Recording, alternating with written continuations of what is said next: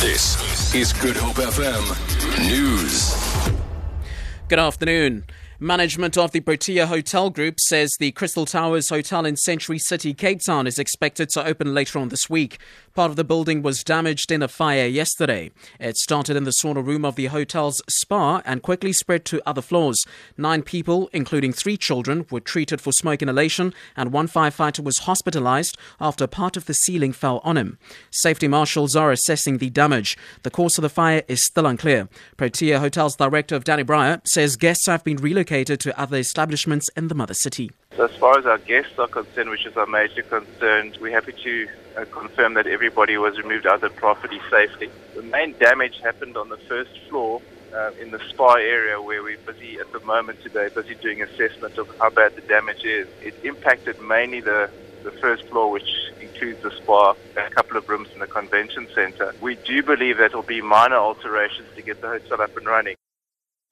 COSATU in the Western Cape says there's a practice of reverse affirmative action in rugby. Referring to poor performances of the national team this past weekend, COSATU says this was there because not enough black players are in the squad. Spokesperson Motlatsi Tsubane says a more representative team should be chosen to represent the country. He says players of all races need to be given an equal chance to play. We are saying that the rugby leadership is not prepared to change. Give black players the chance in order for them to express themselves, in order for them to show their capabilities. And not only white players to be given a chance to play.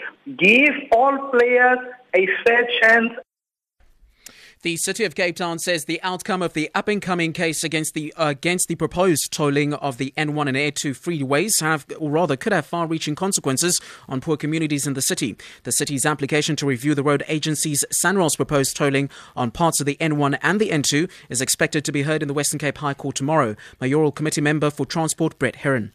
We've been working on this case for the past 4 years. It's been a lot of hard work. Our case runs into thousands of pages, and I think that we are as ready as we can be. I am reasonably confident and optimistic that our case is compelling and that we will be able to convince the court that the tolling of the N1 and N2 is unwarranted, inequitable, and would have a devastating impact on our city. Meanwhile, the DA in the Western Cape says it will protest outside court in support of the City of Cape Town. Spokesperson Lisa Engelbrecht. The DA supports the city in this application, and we will be protesting outside court in support of the city. We will be there tomorrow, and then also on Friday, when we suspect there will be a judgment.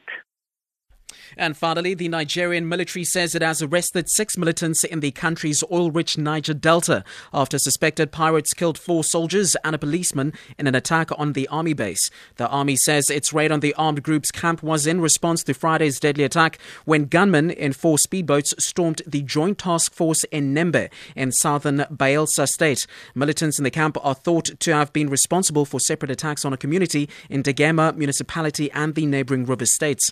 For Good Hope FM News, I'm Eugenia Bateni.